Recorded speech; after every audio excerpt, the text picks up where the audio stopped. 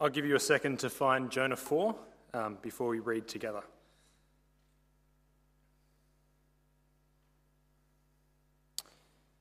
But to Jonah this seemed very wrong, and he became angry. He prayed to the Lord, "Isn't this what I said, Lord, when I was still at home? This is what I tried to forestall by fleeing to Tarshish. I knew that you, a gracious and compassionate God, slow to anger and abounding in love, a God who relents from sending calamity. Now, Lord, take me away from my life, for it is better for me to die than to live." But the Lord replied, "Is it right for you to be angry?" Jonah had gone out and sat at a place east of the city. There he made himself a shelter, sat in its shade, and waited to see what would happen to the city. Then the Lord provided a leafy plant, and made it grow up over Jonah to give him shade for his head to ease his discomfort. And Jonah was very happy about that plant. But at dawn the next day, God provided a worm which chewed the plant so it withered. When the sun rose, God provided a scorching east wind, and the sun blazed on Jonah's head so that he grew faint. He wanted to die and said, "It would be better for me to die than to live." But God said to Jonah, "Is it right for you to be angry about the plant?" "It is," he said, "and I am so angry I wish I were dead." But the Lord said, "You have been concerned about this plant. Though you did not tend to it or make it grow, it sprung up overnight and died overnight. And should I not have concern for the great city of Nineveh, in which there are more than 120,000 people who cannot tell their right hand from their left, and also many animals?" Well, good evening, church. So good to see you all who are here, those on the live stream, in the foyer, in the hall, wherever you may be. It's wonderful. We're like a broad community, but united as one. It's a really wonderful thing. To commission Emily before was a wonderful joy for us as well, and we're going to dig into this passage in Jonah. It's a bit weird. I know when that was read, it's a bit of a strange passage, but there is so much in here that God has to teach us. And so before we do, we've done a lot of praying tonight, but I'm going to pray again because it's important we keep coming to God, especially as we come to His Word. Our good and our gracious, our compassionate God, we thank you for giving us your Word. We pray tonight as we approach it, as we read this last chapter in your book of Jonah, that you teach us by your Holy Spirit, that you will speak through me clearly, and that you will shape us more into likeness of your Son. In Jesus' name, amen. Now, have any of you ever needed surgery? Ever had that joy? Gio's over there, he's keen, he loves it. But you need surgery when something has gone wrong, right? When something has happened to you, it's quite drastic, you need surgery. Like I've only had my wisdom teeth out, which wasn't a great joy. Gio was saying before, he's had his shoulder.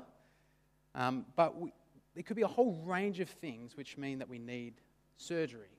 The doctor tells us we need it. We might not think that we do, but they say it's a good idea and we have to go about it. There's a problem and it needs to be removed or it needs to be fixed. That's the idea of a surgery. Now, if you have that problem, whatever it may be, but you choose to ignore it, you choose to not take the doctor's advice, or you choose to think it's not a thing, that doesn't take away from the fact that there's still a problem, right? It just means that you're ignoring it or you don't think it's there. That's kind of Jonah's predicament. He's got a problem that needs to be removed, it needs to be fixed. He doesn't necessarily know, but he's in need of some spiritual surgery. And that's what we're approaching as we come to Jonah chapter 4. And as I was saying, it's a bit of a strange passage. It's also kind of one that's the forgotten chapter of Jonah. Right? When you kind of understand Jonah for like the first time, or you think about it, you're familiar with him running away and the sea and the fish, and maybe even going back to Jonah and preaching. But we're less kind of familiar with what happens after that. Chapter 4, it is a bit of an enigma. Not that well known, but it actually gives us kind of the climax or the big theme that's going on in the book. But it is strange. Because if we've just read chapter 3, what are we expecting? Jonah, he's followed God's commission to him to go to Nineveh to preach God's message. And we're expecting, because the Ninevites repent and God relents from his judgment, we're expecting a pretty positive response from Jonah, right? Like this, we should expect this as like the climax, and chapter 4 should be one verse that reads, And the prophet Jonah saw the mercy of God for the Ninevites and rejoiced because they turned from their evil and were saved. Right? That's what we're expecting to read. But instead, this is what we get. But to Jonah, this seemed very wrong, and he became angry. Now, it is like in Inside Out, anger man has come and taken over controls, right? That's what's going on for Jonah. He is saying, God, are you kidding me? Mercy for these people. He's angry. He is seething. These people deserve judgment. And you're having mercy on them. God, I knew you were this kind of compassionate God. This is just like you. Of course you would do this. He says, verse 2, isn't this what I said, Lord? When I was still at home, this is why I tried to forestall by fleeing to Tarshish. I knew you were a compassionate, gracious God, slow to anger and abounding in love, a God who relents from sending calamity. Jonah's like, God, I told you so. I knew this was going to happen. You are the type of God who gives mercy to even the most evil people who relent. And do you notice his big complaint? His big complaint is that it is God. He's angry with God. He's angry with God's actions. He's so angry with God's actions that he wants to die. He actually says it a bunch of times, 3 in all, that he wants to die because of this. Jonah is saying, because God, you have done this, I no longer have meaning in my life. God, the way you've acted means that I don't want to go on. I'm so angry. But what's driving this anger? What is fueling this anger with Jonah that he's going to respond this way? Now, last week when Ange was sharing chapter 3 with us, he gave us a bit of insight in order to understand chapter 3 properly. But Jonah, he hates the Ninevites. He hates them because they're evil, they're violent, but they're also a political enemy. They're a national enemy to Israel. And that's kind of the symptom of what's going on here. But I think tonight we want to dig a little bit deeper. Dig into kind of what is the core issue that is going on for Jonah here. What's underneath? And the first thing I want to suggest is that Jonah has a big kind of theological problem. He has an issue with understanding God. Right? In the context of Scripture, and especially in the Old Testament, we see that God has mercy, He's loving, but He's also a God of justice that punishes evil. And when those two things come together, it kind of doesn't make sense. And Jonah is looking at this problem and going, God, you're not acting justly. This doesn't make sense. His problem is, how can God be both loving and just and yet merciful to evil? It seems like a contradiction to him. He can't work it out. It's a theological kind of problem. But like with all theological problems, they play themselves out in our life, right? And the issue with Jonah here is he has a heart problem. He has a deep problem in his heart. He can accept mercy for himself, like we saw in chapter 2 in the fish with the grace and the mercy. There was love beneath the waves, and he could receive that mercy from God. But when it comes to going to other people, he's angry. His heart is against the actions of God showing mercy to the violent and nationalistic enemy of Israel. His anger has revealed that there is something that's more important to him than God.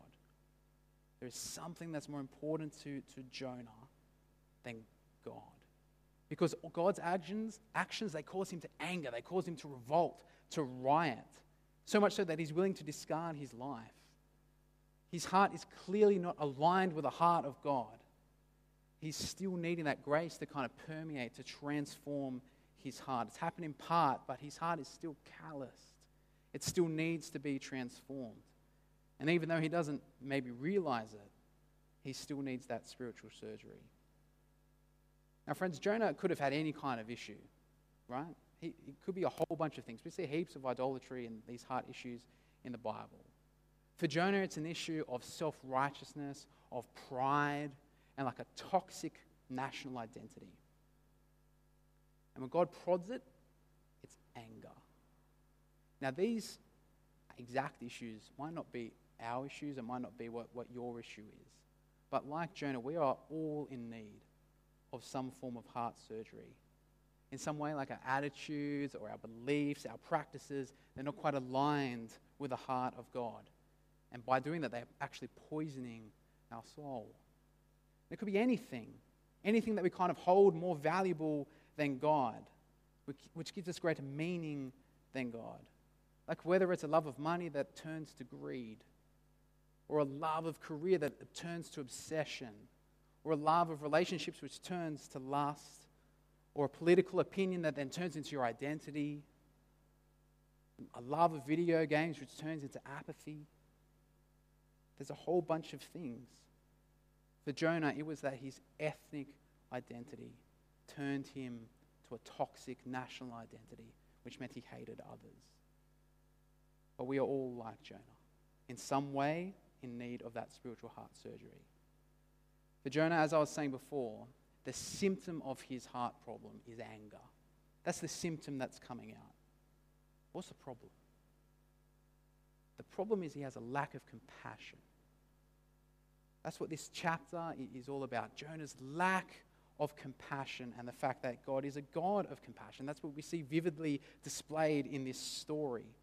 It's actually been the story of really all of Jonah in a way, because mercy is a key part of compassion. We've seen it from when Jonah left to then God sending the storm and the fish, and then obviously the mercy and compassion that God has over the Ninevites. God is a God of compassion. Now, when we read this chapter, we kind of get a clear indication straight away, because when you look at your NIV, very kindly, it says Jonah's anger at the Lord's compassion.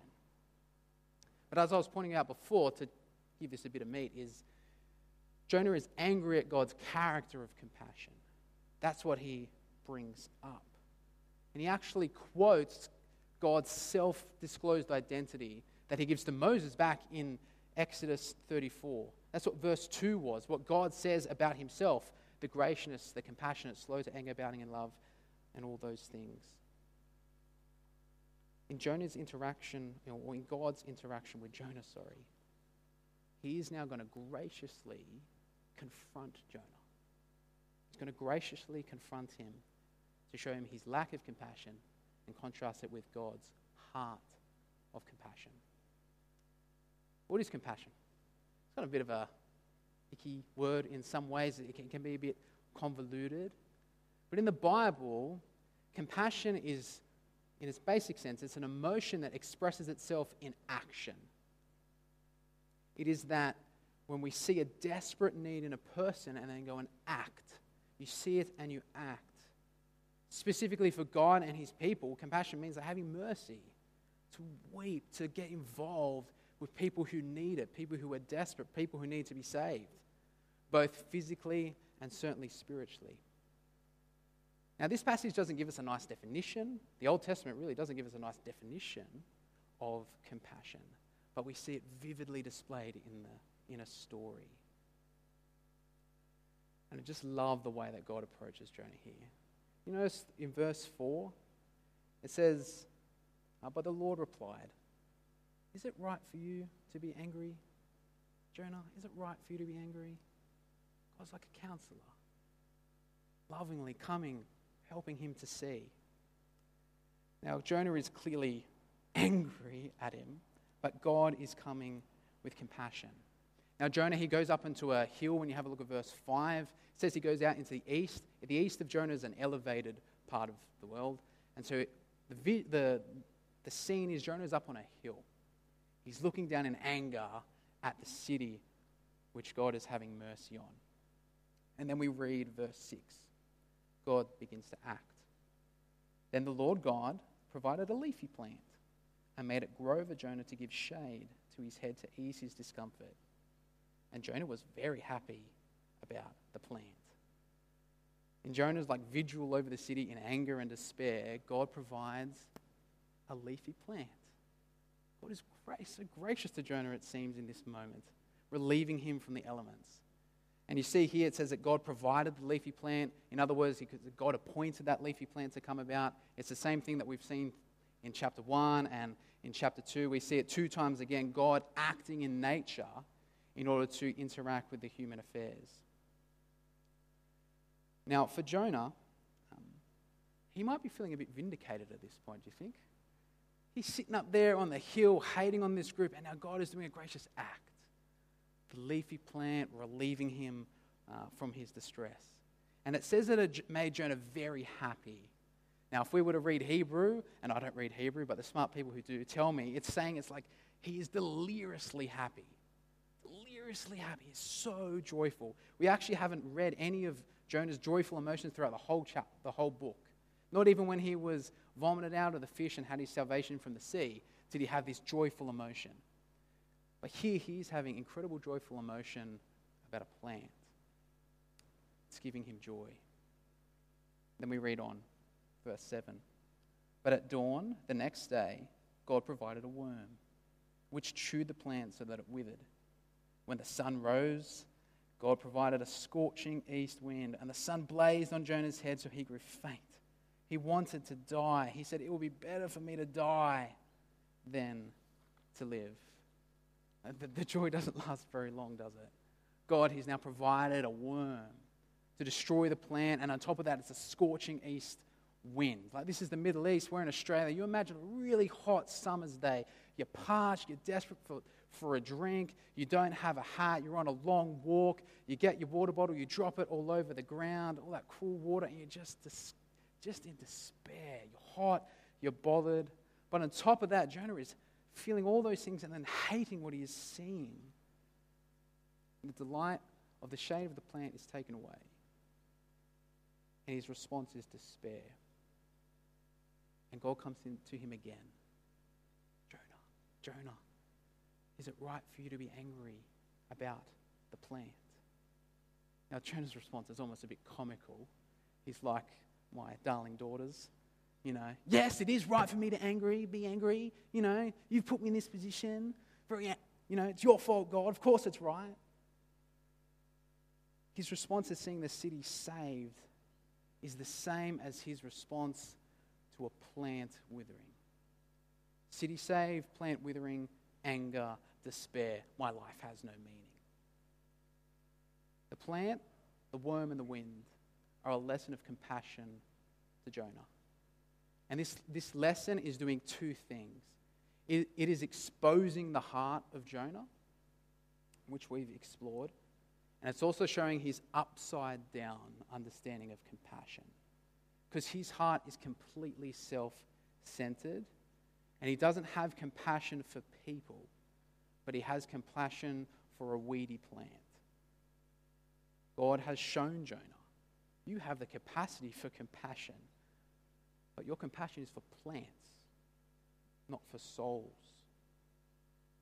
And so God calls him out and directly reveals his own heart in verses 10 through to 11. But the Lord said, you have been concerned about this plant, though you did not tend to it or make it grow. It sprung up overnight and died. And should I not have concern for the great city of Nineveh, in which there are more than 120,000 people who cannot tell their right hand from their left, and also many animals? It's kind of getting to like the climax of the story. It is the end, but it's like a climax. God is showing that he has incredible compassion for the world. He has incredible compassion for the lost. That's what it means by the Ninevites who don't know their right hand from their left. It means that they don't know what is good, they don't know what is bad, they don't know what is right, what is wrong, what is left, what is right. They are spiritually lost. But unlike Jonah, God's heart isn't disgust. God's heart is not anger. God's heart is not you stupid people. God's heart is compassion. He weeps for them. He has mercy. He gets involved. He desires that they turn from their evil and find life.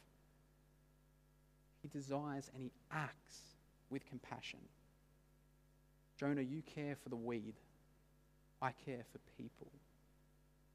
And he's saying, Jonah, you should too. God has a heart for the lost. And in those final two verses, God is saying to Jonah, the attitude that you're having to that plant, that you did nothing for, that you're weeping over, that your heart is broken for, should be the attitude that you have to the city. Like, Jonah, you ought to be weeping over this city, grieving over them. They should be breaking your heart. Look at these people. What a mess, Jonah. What a mess that is before you. You shouldn't be despising or scorning them. You should be weeping over the city, getting involved.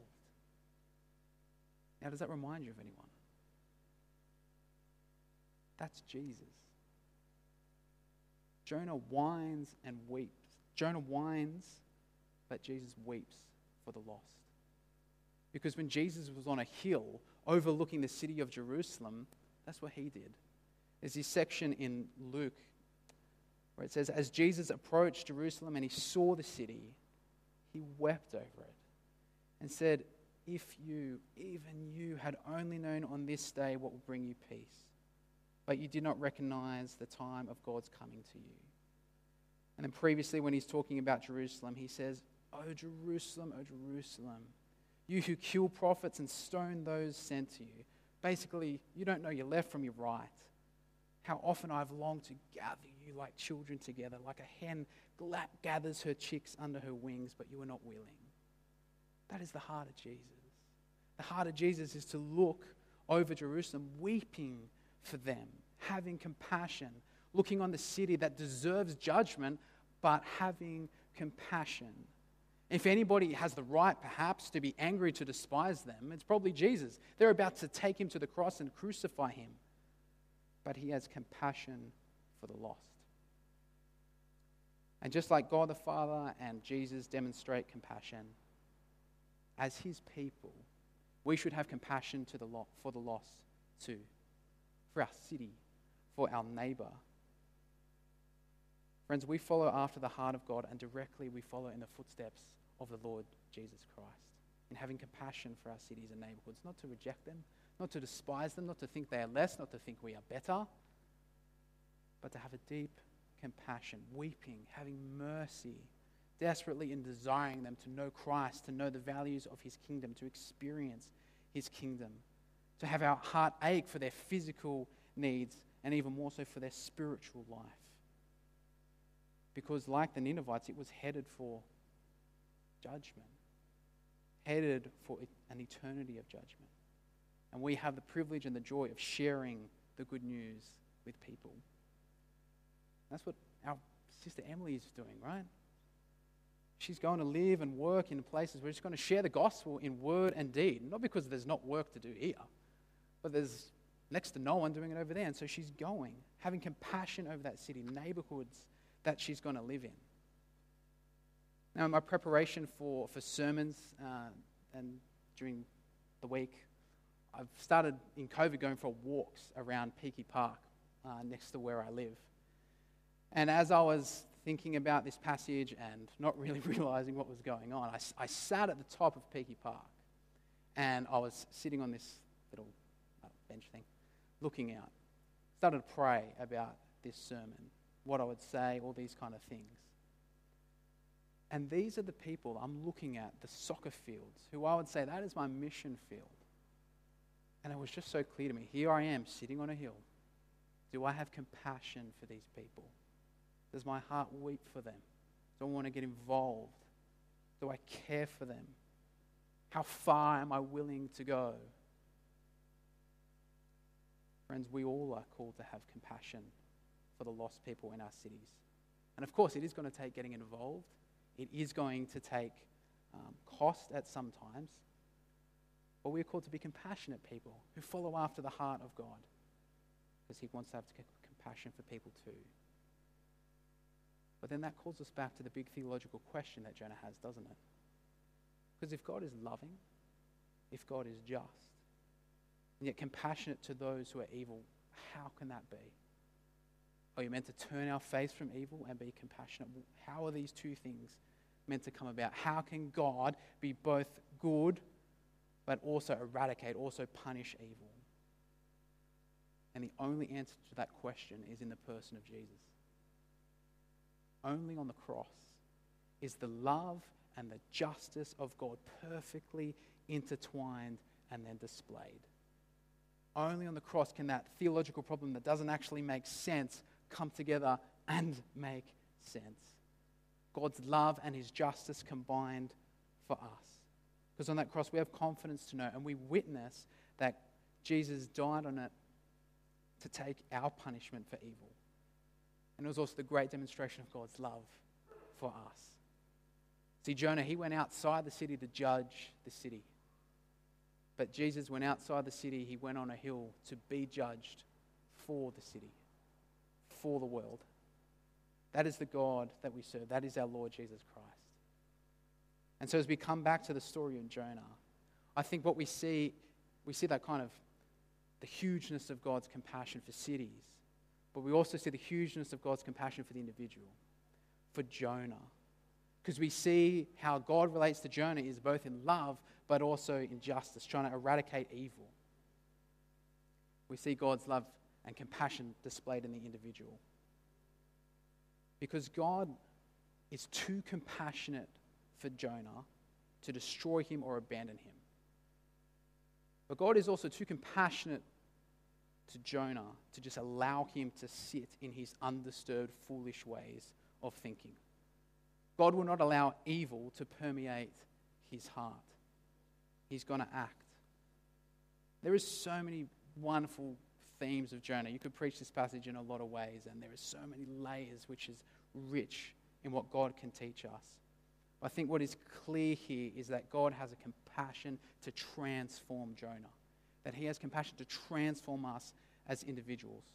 For Jonah, the storm, the fish, the mercy on the city, that counseling session with the plant, the worm, and the wind, they're all tools that God is using to reveal his heart, to show that it's callous, that it needs transformation, it needs to come more into the image of God. And so what's Jonah's response? We don't have one. We don't know what Jonah's response was. The book ends on like this cliffhanger, completely unresolved, just God's words directed at Jonah. But then when we look for Jonah, he's not there. Jonah fades into the background. And as Jonah fades into the background, what is revealed is like a mirror, looking back at us, looking back at our souls. The book of Jonah is like a mirror into our heart and our soul. And I loved this quote from Sinclair Ferguson, who's a theologian. And he says, the book of Jonah forces us to contemplate our personal destiny. It remains unfinished in order that we may provide our own conclusion. For you are Jonah, I am Jonah. Friends, I am Jonah, we are Jonah, you are Jonah. We might not be fleeing from ships, might not be swallowed by fishes, we might not be asking God to kill us. But as we've read Jonah's heart to be excruciatingly displayed on the words of the page, all his idols and his self-righteousness, his lack of compassion, it calls us to assess our own heart. It causes us to reflect on the way, how are we reflecting God in our life? And yet all the while, the same God of love that we witness on this page is the same God of love that we experience today. And we have seen it in greater forms in the Lord Jesus Christ.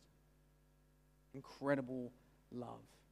And then God inviting us to partner with him in his mission to this world, to invite people to know who Jesus is, to alert him to his rule and reign, to invite into his family, to pass from death into life.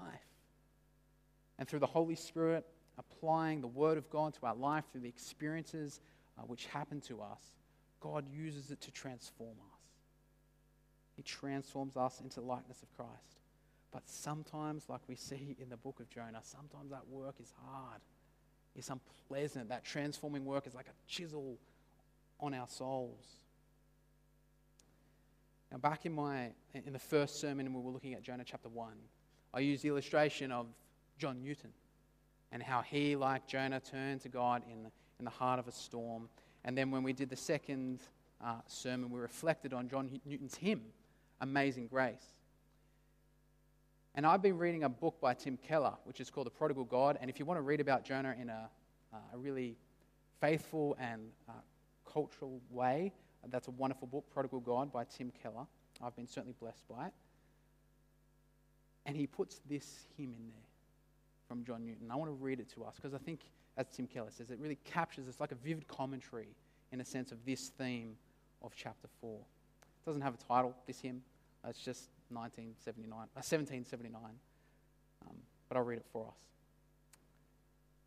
This is the words of John Newton. I asked the Lord that I might grow in faith and love and every grace, might more of his salvation know, and seek more earnestly his face. Basically, God mature us. God transform us into likeness of Christ. 'Twas he who taught me thus to pray, and he, I trust, has answered prayer. But it has been in a way as almost drove me to despair. I hoped in some favoured hour at once he'd answer my request, and by his love's constraining power subdue my sins and give me rest. Instead of this, he made me feel the hidden evils in my heart, and let the powers of hell assault my soul in every part. Ye more with his own hand he seemed intent to aggravate my woe, crossed all my fair designs I schemed, blasted my plans, and made me low. Lord, why is this? I trembly cried. Will you pursue your worm to death? 'Tis is the way, the Lord replied. I answer prayer for grace and faith. These inward trials I employ, from self and pride to set you free, and break your schemes of earthly joy, that you may find your all in me. Friends, as Christians, of course, we want to grow into the likeness of Christ. We want the blessing and the joy that it is to be known by him and to live for him in his service. And sometimes in God's transforming work, these inward trials happen, where God blasts the false things from our life in order that we can have the Holy Spirit transform us. Indeed, the whole work is the Holy Spirit transforming our very soul. And of course, that process might not be pleasant, but if or when God decides to bear our hearts or take us on some kind of adventure that pushes us to the nth degree, do not ever forget that God loves you. Do not ever forget that these trials are expressions of a love, of like a father who disciplines their child. God is answering our prayers for grace and faith. So friends, please continue to lean into God's transforming work on our souls and our minds. Continue to be in prayer, in his word, seeking his will. I think what we see in Jonah is just the beauty, the absolute beauty of God's love, of his compassion to transform cities, and his compassion to transform us as individuals.